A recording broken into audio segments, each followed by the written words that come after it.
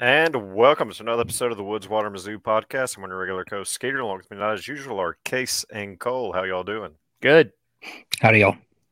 Fellas, we have the man, the myth, the legend, Mizzou hero this year, recruiting and analyst expert, Clint Cosgrove. How are you doing, Clint?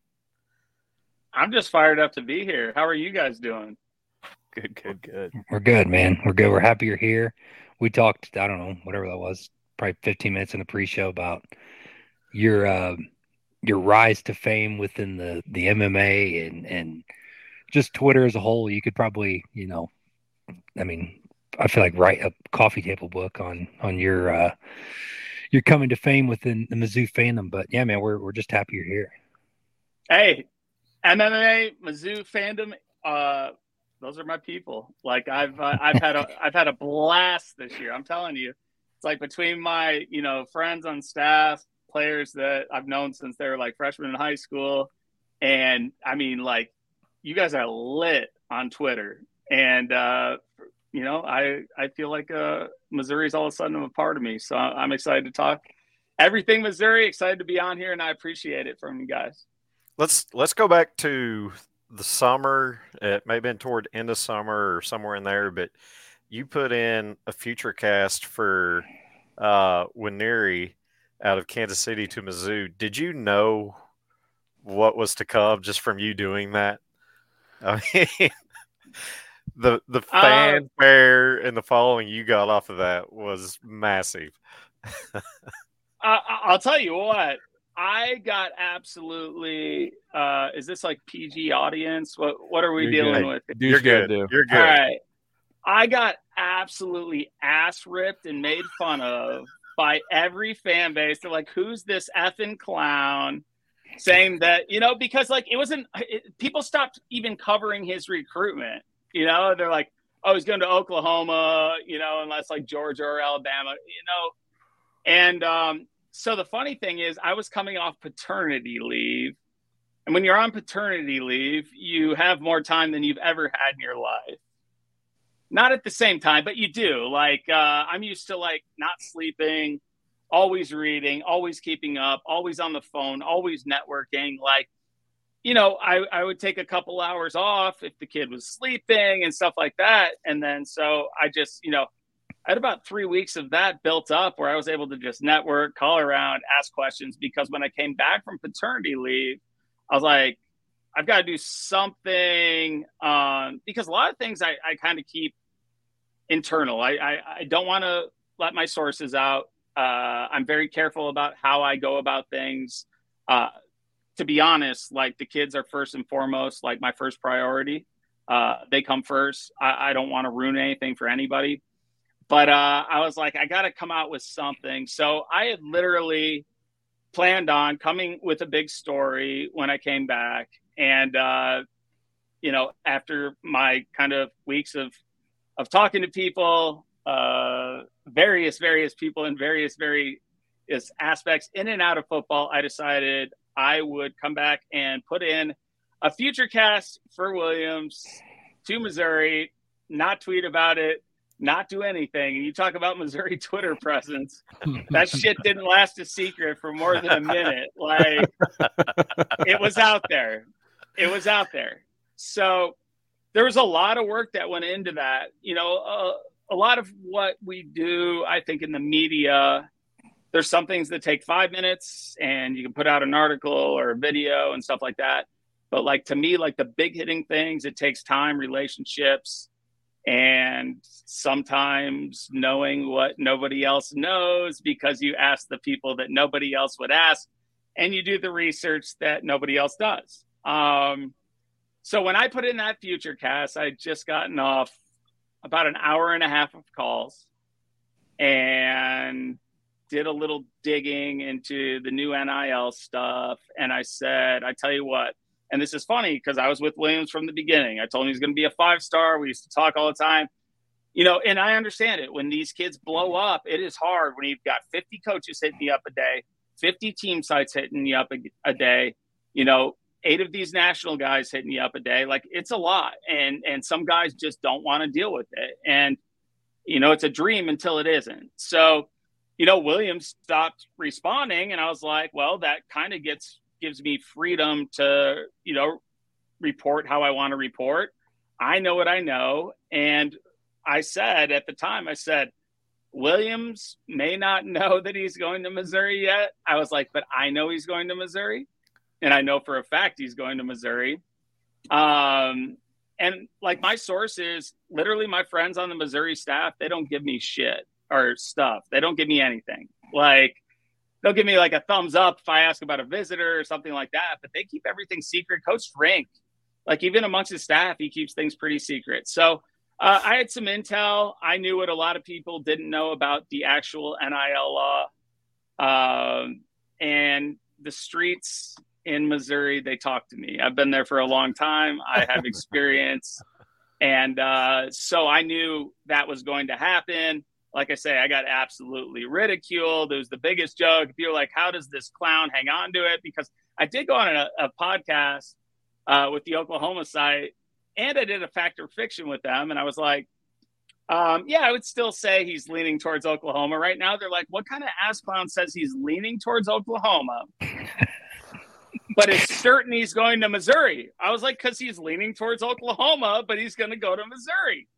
And that was the honest to God truth. And sometimes I can't tell people why I know what I know, but I knew what I knew, and it ended up being a fact. And so, and really, up until the day before his announcement, everybody ridiculed me across the industry. But then I think it was Steve Wiltfong who started doing some digging, because he's like, Clint wouldn't, put his reputation on the line just to, get some clicks and then to ultimately just be, made a fool in the end. And so he did some digging, and he found out some things that I knew. And all of a sudden he flipped it was their crystal ball. It was Futurecast for us at Rivals. He flipped it, and then you see the boom, boom, boom, boom, boom, boom, boom. And it was like, everybody knew. So yeah, I mean, maybe there was some luck involved, but I mean, I saw the writing on the wall. I knew what I knew. I knew very intimate details of what I knew, and I knew it was going to happen. And even after he announced, and like a big thing with those predictions it's more about the announcement, at least at Rivals, because I can't flip a prediction unless a kid decommits. If they flip, I'm stuck with that. So like, there's been kids that I film with, and one of the reasons kids film with me is I won't put their secret out there, where I had them future casted elsewhere. I couldn't flip if they're committed. I won't flip, even if I know, because I don't want to ruin their moment. It's about the kid. But it was funny to see that happen. And that's kind of where the Missouri love and our relationship that has become very, very tight and close began. I believe you could run for governor of the state of Missouri, and as long as you run your Twitter campaign right, I think you would get the votes. So. Yeah, you'd get some pretty good votes just off Twitter alone. Yeah. Will you guys be on my campaign? Sure, absolutely. Yeah. We'll start handing out flyers. You keep putting in accurate, predictions. Hey, we'll back you for sure.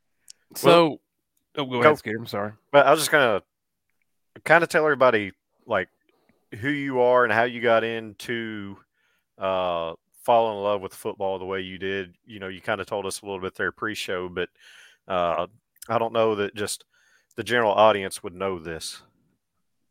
Yeah. I guess I'm a product of nepotism in the football world. I'm not afraid to say it because, it'll get you in, but it'll also, like, if you mess up, you're the first one fired. Like, everybody's looking for a reason to fire the guy that, that was, didn't earn their way in. So, no, really, I was born, my dad, in 1982. My dad was like 26, 27. He was on Mike White's staff at University of Illinois. So, I mean, like, guys like Bill Callahan, who gave me my first job at Nebraska, Brad Childress, old head coach of the Vikings. I mean, ton of guys who went on to have a bunch of success. My dad, Kevin Cosgrove. So he was coaching Illinois, coaching the Rose Bowl when he was young, all this stuff. And so I was born into it. And I was one of those kids that, like a lot of coaches' kids, they, they're like, oh, that's my dad's job. He's gone a lot and all that. And like, to me, I was like, I thought it was the coolest thing in the world. I was like, my dad's a football coach. And this is like from like the age of like 5. I wanted to be at practice every single day. I wanted to tackle dummies. I wanted to put on a helmet. And these 300-pounders, I wanted to go and try to tackle them too. So like, I was just like a football junkie from a young age. My mom would have to take me to practice all the time. And then, as I got older, my dad was hired by Barry Alvarez at Wisconsin back in like 1990. He was on his original staff. And Barry was incredible about, and you don't see this as much nowadays, where like coaches' kids hang around the office and all that stuff. Like Barry let us hang around. And then as things got a little tighter,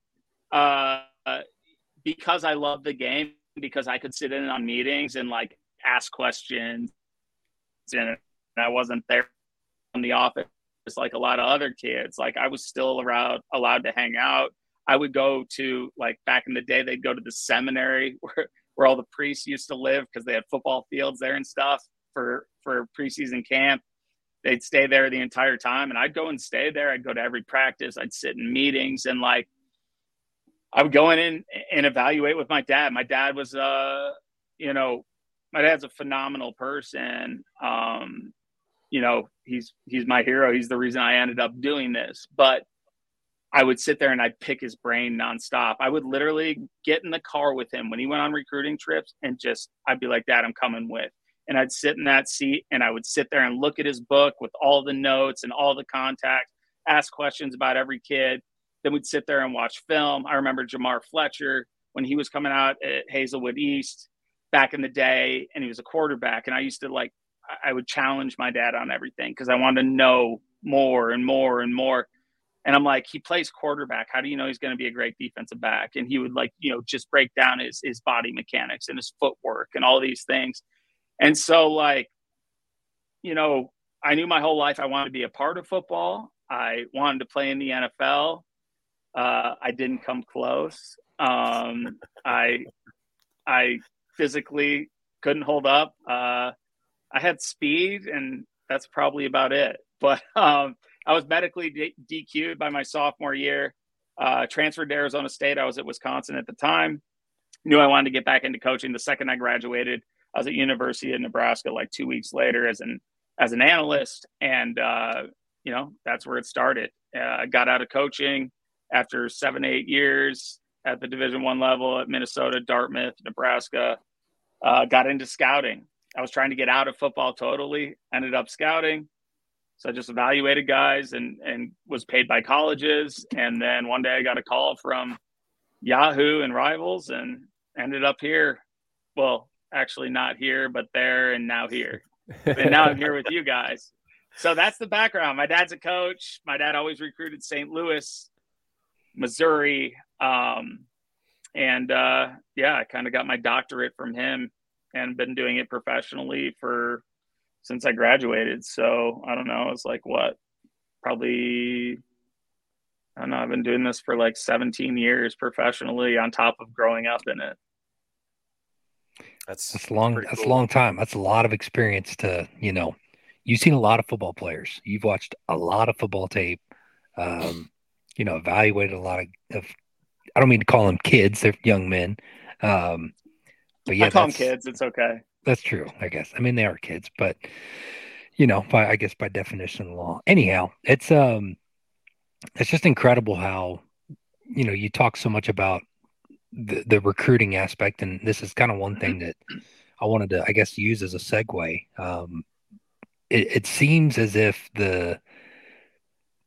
there's almost less of an importance, not that it's not important, but it does seem like the college game is starting to focus a little more towards, capitalizing on the portal, portal evaluation. And I can see why teams are doing that, of course, because, these guys like you have already evaluated these players, in high school. They've gotten their star rankings, whatever. They've made it to the D1 or D2 level. They may even have some game tape if they've played or at least seen the field in some capacity. So is that, I guess what I'm getting at is, are you kind of seeing that as well from the professional side of, coaches are starting to focus a little heavier on the portal, or is it 60-40, 55-45? I mean, what's the split that you're seeing on that? I think it's a case-by-case basis. I mean, we see teams that literally only recruit the portal. I guess if you look at it there's a couple different ways to look at it. Recruiting high school kids, especially highly recruited high school kids, you're recruiting them for 2-3 years. That means you're in contact with them every day. Even if you get them committed, they can flip on you in the last second, right? So that's a lot of work. Now, to me, if you want to have a big time program, like, you're never going to see Alabama go and sign 20 portal kids. Okay. Now, Alabama's different. I understand that. But I still believe that college football's base, and it's cyclical, will end up being, especially for most programs, developmental from the high school level, but it has definitely changed. So you get to this point, and now schools see who's in the portal, and the grass isn't always greener, because a lot of guys enter the portal only to stay in the portal and never come out of it.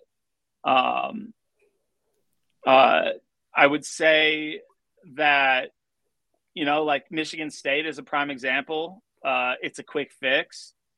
Mel Tucker went into the portal, and all of a sudden, they're a championship contender like 2 years later. But then what you see is they're stuck in the portal. So if you put all of your chips in the portal, you're constantly replacing players.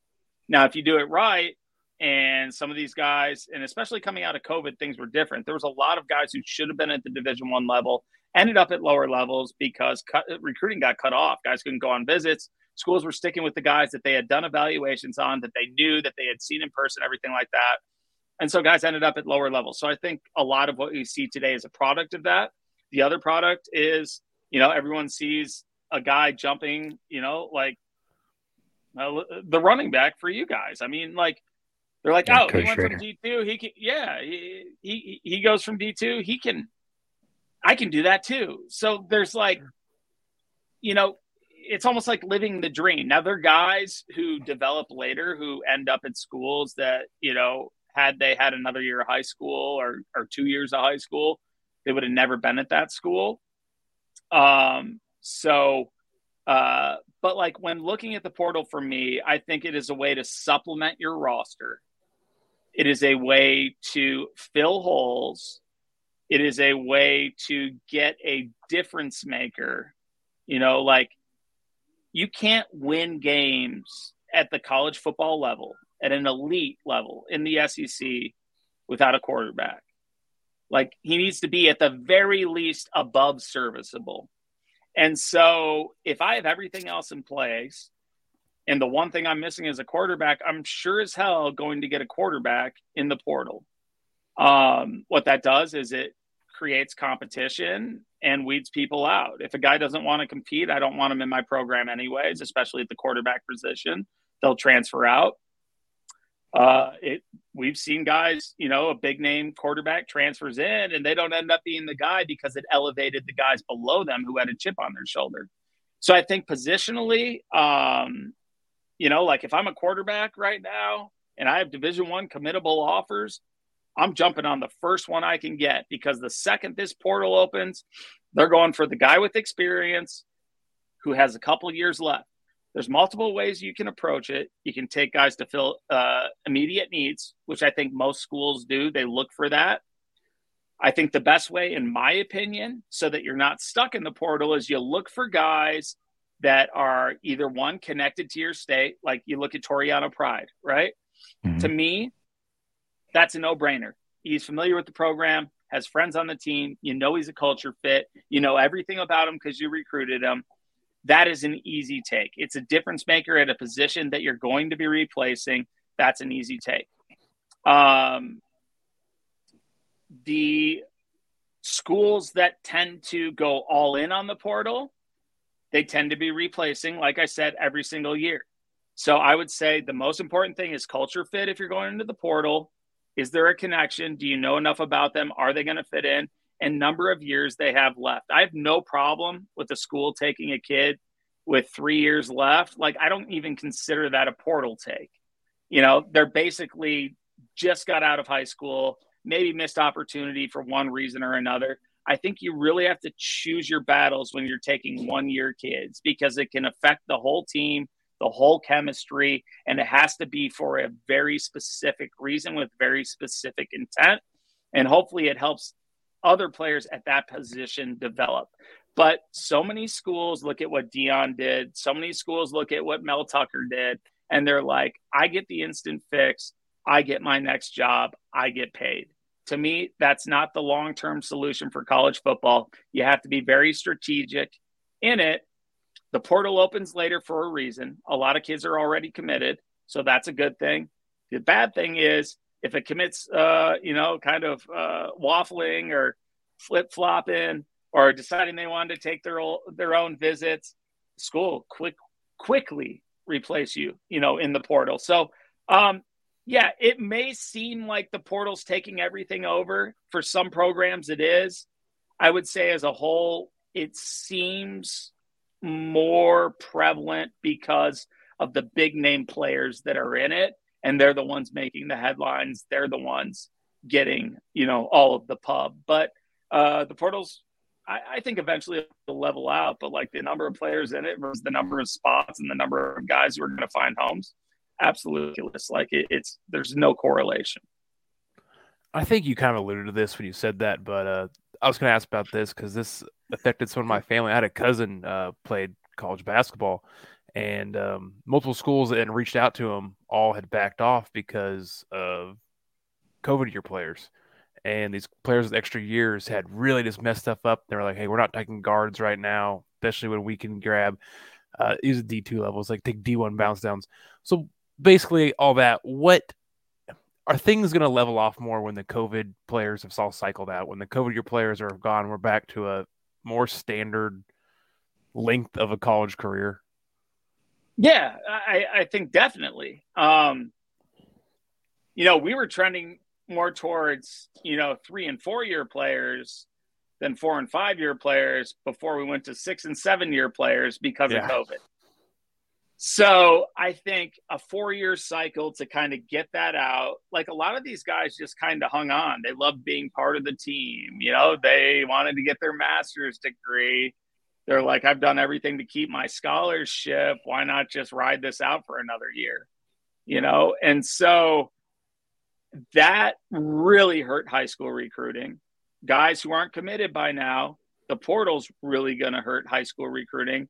But once those 6th year, 7th year guys get out of the system, we're only going to see them in special situations moving forward. God forbid there's another pandemic, would be one of them. But, serious injury situations, mental health situations, whatever it is, there's not going to be a lot of those. So that's going to free up spots for high school players. But at the end of the day, a lot of teams are looking for guys who can make an impact early. That used to be JUCO. Now it's the portal. Every school is going to take a different, approach to it. I talked with Brett Bielema. He's only going to take guys that are an automatic difference maker that he has background on, or if they're from the state of Illinois. They're not just taking guys to take guys. And I think ultimately that's the approach. You fill immediate holes. You're looking for guys who have a connection to your school that you have background on, you have relationships on, and you're not going to the portal just for the sake of going to the portal, because then you're stuck on it. Yeah. But what does, focusing all this talk of recruiting and portal, what does a 10-2 season for Missouri, what do you see that doing momentum-wise long-term? I mean, right now you have Drink saying for the first time in his career he's not recruiting, he's picking and choosing. Coach Carl Reed says he's got players, emailing him, say, hey, can you get my stuff to Coach Drink? Like, I want to be a Missouri Tiger, But what does a 10-2 and a Cotton Bowl bid do for this program, not only now but long term? I mean, it's a game changer. like legit game changer.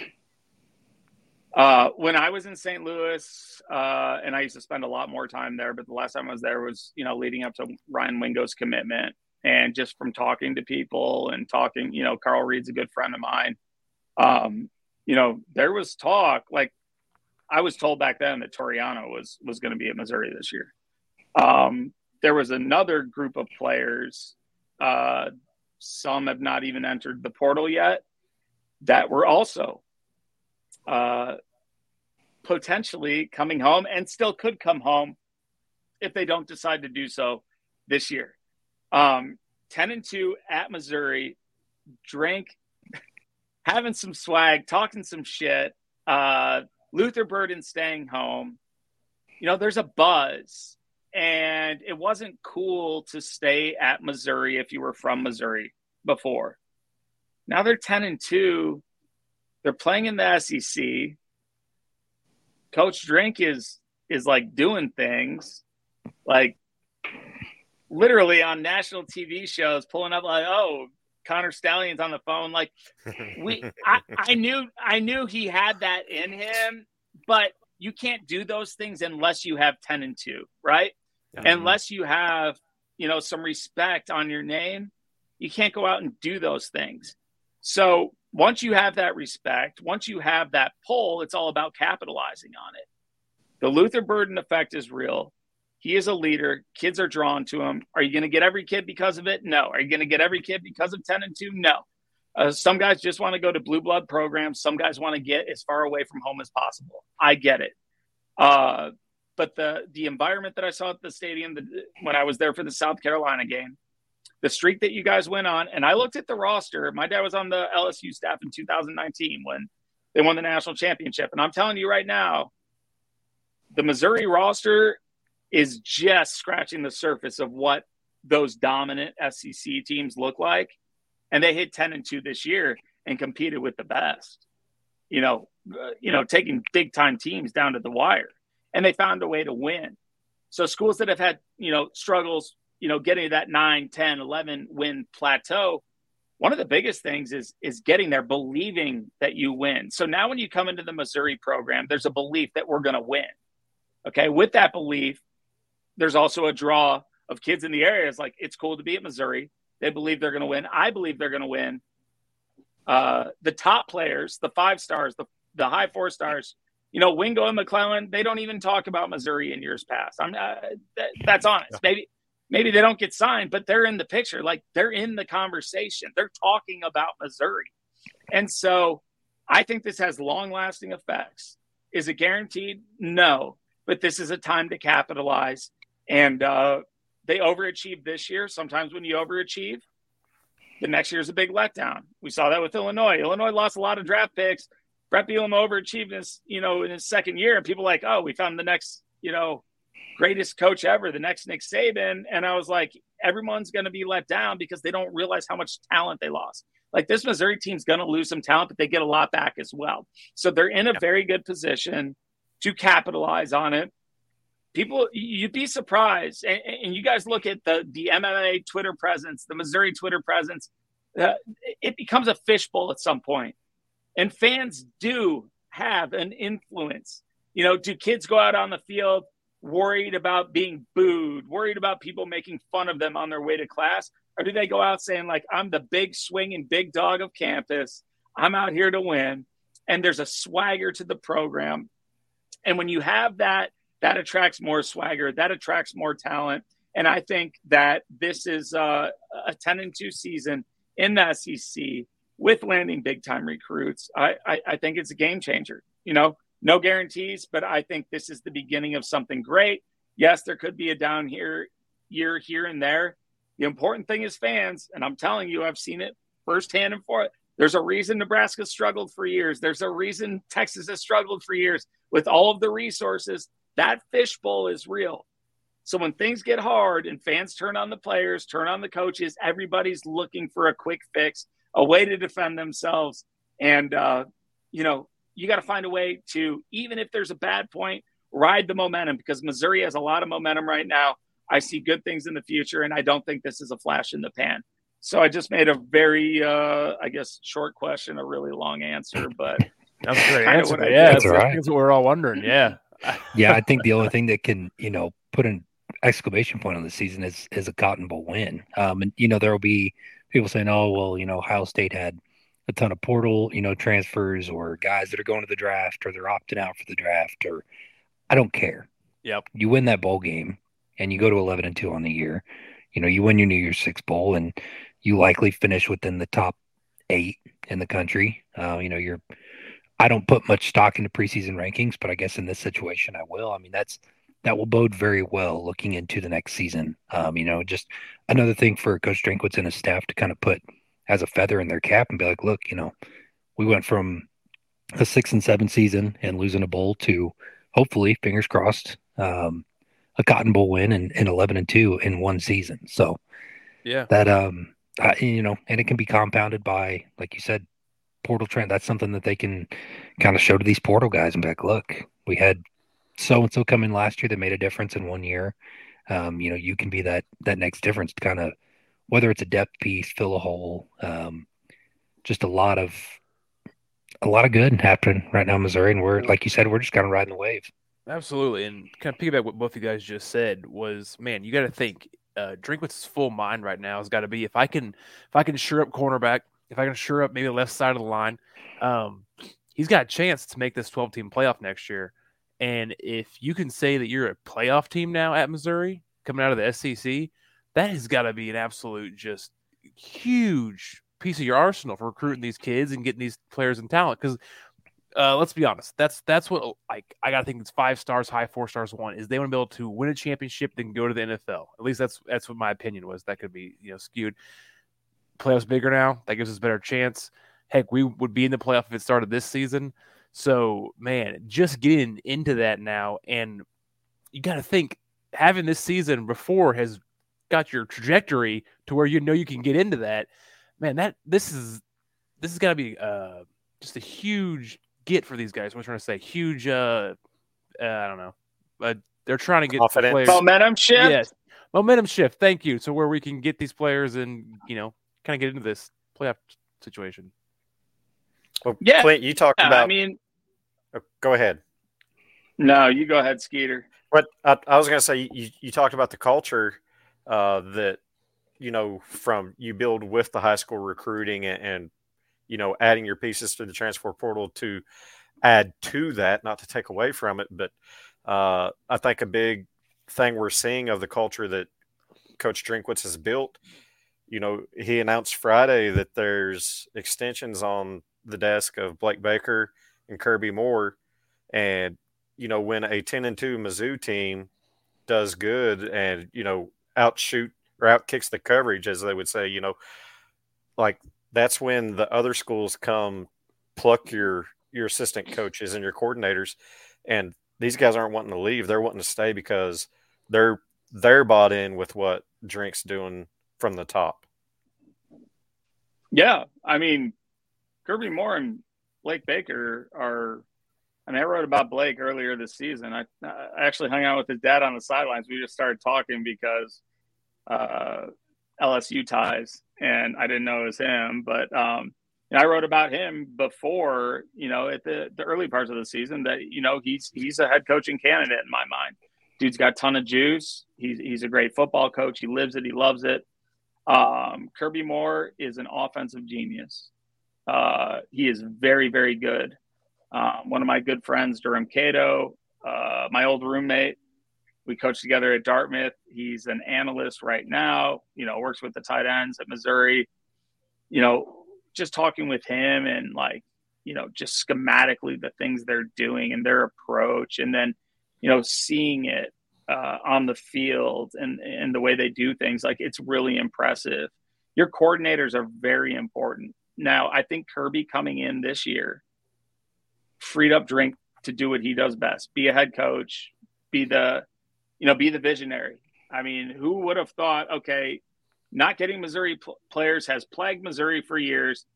This dude comes up with a way to go to the government and get a deal done for NIL. Yeah, really. I mean, are you kidding me? That is freaking genius. if there's a reason you haven't been able to beat him for a long time, how can we change the playing field? And he does that. And so I think hiring Kirby freed him up to do more of those things. Blake Baker, I talked to people there. That guy's got so much juice. The players love him. You cannot overstate what it means to play for a coach that you love. A coach that coaches you hard because they can rip your ass. But if you know they care about you, you're going to play hard. And those guys go to work for you. So Blake Baker, schematically, juice-wise, respect from players, whatever it may be, he's a future head coach. Kirby Moore, he is young. The dude is incredible. I talked with an NFL GM a couple of weeks ago, and we were kind of talking about a couple college offensive coordinators. And I asked about Kirby. He's like, that dude's going places. So that's the type of offensive coordinator that you have. And to be honest, and it was a year where I feel like a lot of people were making power plays with their hires. They wanted established head coaches, guys that have already done it. And that could change with the NFL. And, there's always that effect. But I'm shocked that Missouri hung on to both of them. You have a year like this, and you overachieve, and there's no doubt about it. People who know the business, they see this Missouri team. Now, they're very, very strong in certain areas, but from top to bottom, the depth and the way a championship caliber, a 10-2 team looks in the SEC, they're not there yet, and they're almost there. So for them to do things, whether it be schematically, whether it be making it easy for kids to understand basic concepts and play freely, whether it be getting players to just love you and play hard for you, like they've overachieved. Those contracts, you hope to hell that they get signed. A lot can still happen, but I didn't think Kirby would still be there for sure. I didn't know if Blake Baker would still be there for sure. But what you'll see is the best teams, they're coming for your coordinators every single year. Nick Saban's replacing analysts who take head coaching jobs. You know what I mean? So that's the program you want to be in. North Dakota State, Boise State for a long time. These kind of not really blue blood programs, but have become blue blood in their own kind of conference or in their own right. They're losing coaches left and right. But the next coach, Liberty, for a good example, that next coach has been in that system, understands that culture, is able to cultivate that, and they keep on moving on. And it's like these guys keep on having success. So when you build the level of culture that I see being built, there's no guarantees. You're eventually going to lose those guys with success. But the fact that they're still there, there's contracts on their table, there's something brewing. I mean, these are good things. And if you lose them, there's somebody else on staff or there's somebody else that can step in. And if you do a good job, you make sure they assimilate to that culture. They don't change things too much because you're winning. You're doing things the right way. You've overachieved. A guy like Cody didn't have anything, right? Dude's arguably the best running back in college football. So you're doing the right things as a coaching staff. Turnover's going to happen. But, I definitely think that's a big thing. And if you can keep both those guys for another year, you got to appreciate it. I don't care if there's a bad game or people what did he do on that play or whatever it is. Appreciate good people, because if you don't, they're out the door. And had Missouri not been so good to those guys, back them this year, I'm sure they had opportunities, but they've got families that have all of a sudden, they feel at home in Columbia. They like being there. They're in a groove. Coach Drink's got a guy on offense he trusts, a guy on defense he trusts. And, it's a perfect combo. And that's all about how, culture's built from within, but it's also bringing in the right people from the outside, retaining talent and developing talent. And I think you're on the path to doing that. And I just need to get all the words you've said tonight in an IV and put it straight in my veins because I'm loving it. I'm loving it. Yeah, it's all good stuff. Clint, there's no guarantees, guys. I'm just telling you, this is how big things happen. No, I'll get it. Well, we appreciate you coming on. We could talk for so long, but we try to keep this around an hour, and we still got to talk wrestling and basketball. And so you're more than welcome to stick around if you want to, or if you if you want us to cut you loose, we could do that too. I'll tell you this.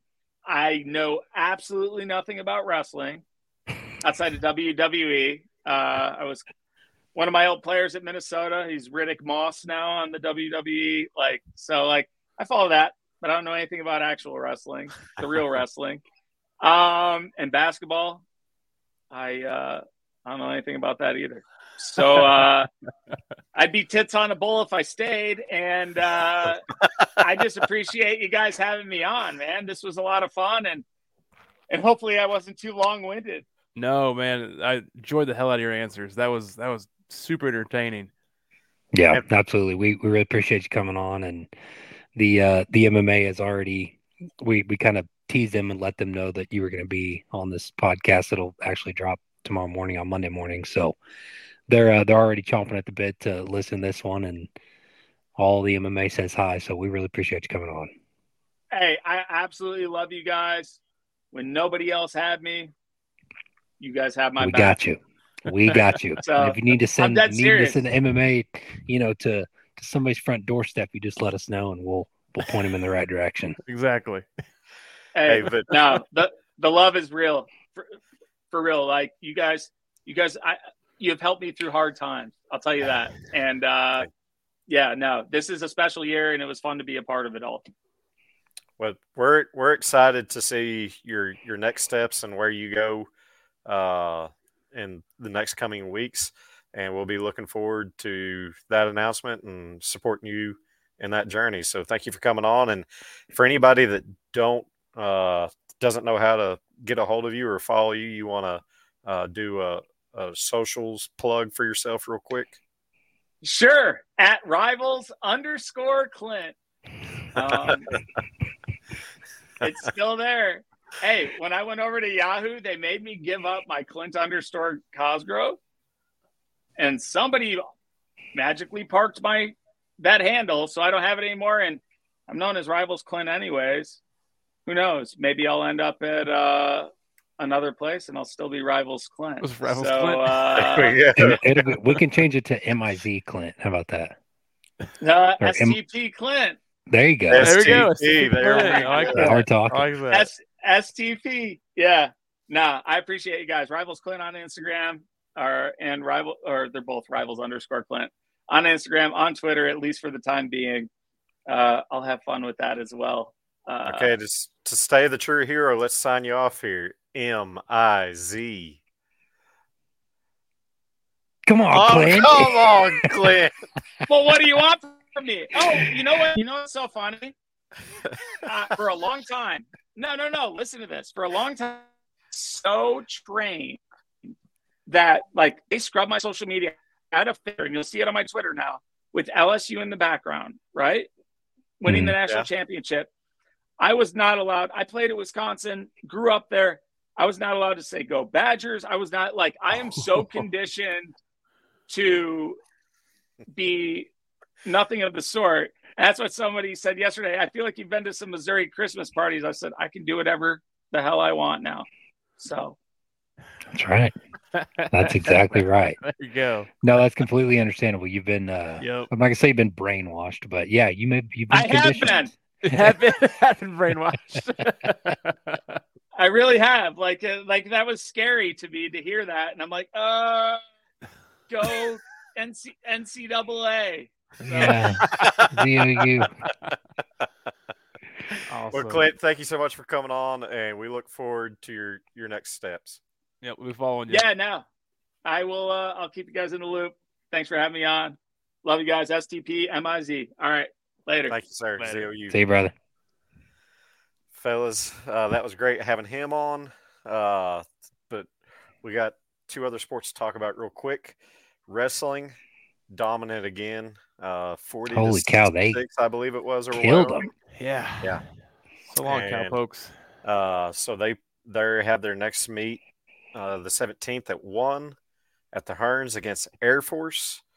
Love support our troops, but sorry, y'all got to lose. So excited to see that season continue strong as it is. Basketball, we played our biggest, most hated rivals. And I think if you're going to have a moral victory, that's a game you take a moral victory out of, because compared to where we were last year at home with KU and they ran us out of our own building, we didn't get the results we wanted yesterday, but we saw some signs of promise. Yeah, we did. Go ahead, Case. No, yeah, I saw a lot of grit. I saw a lot of fight, and I saw a lot of guys who were stepping up to make plays when plays had to be made. And you say, well, they lost by 9. You know, what really can that mean? I mean, I don't want to talk any diss on our guys. I love our guys, but we were a little outgunned. I think Hunter there posed a lot of issues for us. He literally is the perfect mismatch against the interior of Mizzou basketball. I'm not saying that we can't fix that. I'm saying that he's right now the perfect mismatch against us. And he was going to work straight against us quite a bit. But what I liked was our guys were continually rotating. They were playing hard defense. They're playing offense as fast as they could. What I just saw was a lot of talented guys, a lot of young guys. Do you guys remember that breakaway Ant had, where he should have been to the rack? And I think he felt the KU player closer to him than he was. So he checks that shoulder. When he checks that shoulder, he lightened up about a step or two. And that gave, I can't remember who it was for KU, just to swat him, right? Now, I think there should have been a foul called on that, but we know how the field house goes. So I saw a lot of that. I saw our guys making plays. I saw guys playing hard, have grit. They did not ever get down themselves. But I just saw a KU team that was seasoned and bigger versus an MU team, which is talented, but maybe it's not all there yet. Yeah, I don't want to say that KU came out flat, because I feel like that's a discredit to how we came out. I mean, Mizzou came out on fire those first 12 minutes. I mean, they were playing pretty darn good. It wasn't until that 17-2 run or something like that KU went on that really, once KU starts making shots in that building, I mean, the crowd's into it. There's 16,000 people in there, and that just, it's home court advantage for a reason. It's just difficult to hold a lead like that on the road in an environment like that. The team is much more experienced than they were last year, but guys like Sean East, man, and Nick Honor, holy cow, just the way that they've stepped up, especially Sean East, the way that he stepped up and kind of filled. I don't want to say he's filled a certain player's role, but he's kind of established his own role in this team. He's definitely filled into like that 1A guy. Like, right. We had that kind of with Kobe last year, and we needed someone to be that guy, and he took the step from role player to like top dog. Yeah, and I was excited to see some of the other guys. Bates was playing pretty decent there in the beginning of the game, but man, once KU turned it on and they went on that run, it didn't really take the wind out of our sails, because they got up by whatever it was, 14, I think, at one point, and Mizzou kept battling back, and we get within 7 or get within 5, but they just couldn't quite get back over that hump, and it is what it is. It stinks. We have not won in Allen Fieldhouse since the turn of the century. I feel like they made that clear a dozen times yesterday, but Coach Gates seems like he's optimistic about this rivalry and what's to come. So we're still in good hands. Well, let's talk before tip-off. We found out that Caleb Grill's out 5 to 7 weeks with that hard foul he took going up for a dunk in the last game. And then post-game, Dennis Gates talked about Bill Self and the culture and the program he's built in his 20 years of being at Kansas, and said, hey, check back in with me after being at Mizzou for 20 years. So after I heard that, it was like, hey, that was a win for me, to know that Coach Gates is bought into Mizzou. He's not just looking to leave town as quickly as possible. I'm sure he probably had opportunities after last season to go other places, but just to hear that from him was reassuring to me, and help put things in perspectives that this is only his 5th year of being a collegiate coach, head coach, and so he's still learning. I think we see when you look at the box score, you know, he really cut back on the minutes of the younger guys, just the environment and everything. Like he left the more seasoned guys in there, and so it's still just where's this team going to go, and I think the three ways we had to go going into the game was, hey, we pull off the upset. Oh, we're going to be national champions. Would have been our attitude.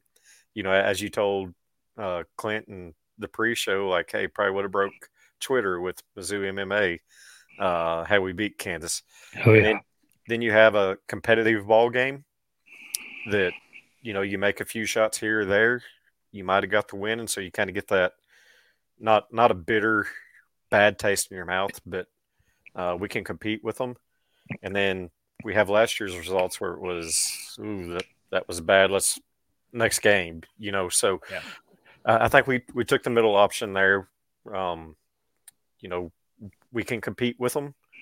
Just might be missing one or two pieces or need a couple more shots to fall, obviously, to get that win. But now they go to Case's side of the state for next Sunday at 4:00 at the Sprint Center against Seton Hall. And looking at Seton Hall's record and last few results, they're not looking as impressive as a team as I thought they were going to be going into that matchup. So I would like to see a Missouri Tiger win coming out of there. Yeah, I would too. And you think about it is you really need to go 2-1 in this stretch. We already dropped one. Seton Hall has, if you go 0-3 in this stretch, that is disaster for this season. Yeah. So you're right. We need to go out there. We need to look good. We need to get the dub, most importantly, and then we got to go into bragging rights. And I mean, weird things happen in St. Louis, don't they? It'll be a huge opportunity for a rebound game. I'm not to look past Seton Hall or anything like that, but no, yeah, you get to get back on the right track and get your head on straight going to St. Louis and keep that trophy home. They played so well in that game last year that it's kind of hard to not expect that. For this next bragging rights game, it's going to be obviously a much different team for both sides. But thank goodness it's a neutral site game and we don't have to go to Illinois. So, yeah, looking forward to it. No, absolutely. All right, so next week we'll just have wrestling and basketball recap, and then probably do a little bit heavier preview of the bowl game, and then we'll probably take the following week off with Christmas weekend and maybe get a pre-show out before the bowl game. So that's going to do it for this week. We greatly appreciate Clint coming on. I think we can probably talk ball with him for a couple hours. Go ahead, Cole. One shout out. No certain. Congrats on your first deer with a bow, young man. That's impressive. Something not a lot of people get to do. So proud of you, man. Congrats. No, that's great to know he's gonna, that fever's just gonna get hotter after that. So right. Congratulations to him. But hope everybody has a great week. Holidays, Christmas is fastly approaching, so hope you get your Santa shopping done fairly quickly and not too hard on the credit cards. But y'all have a great week, and as always, MIZZOU. Go Tigers. Y'all take care.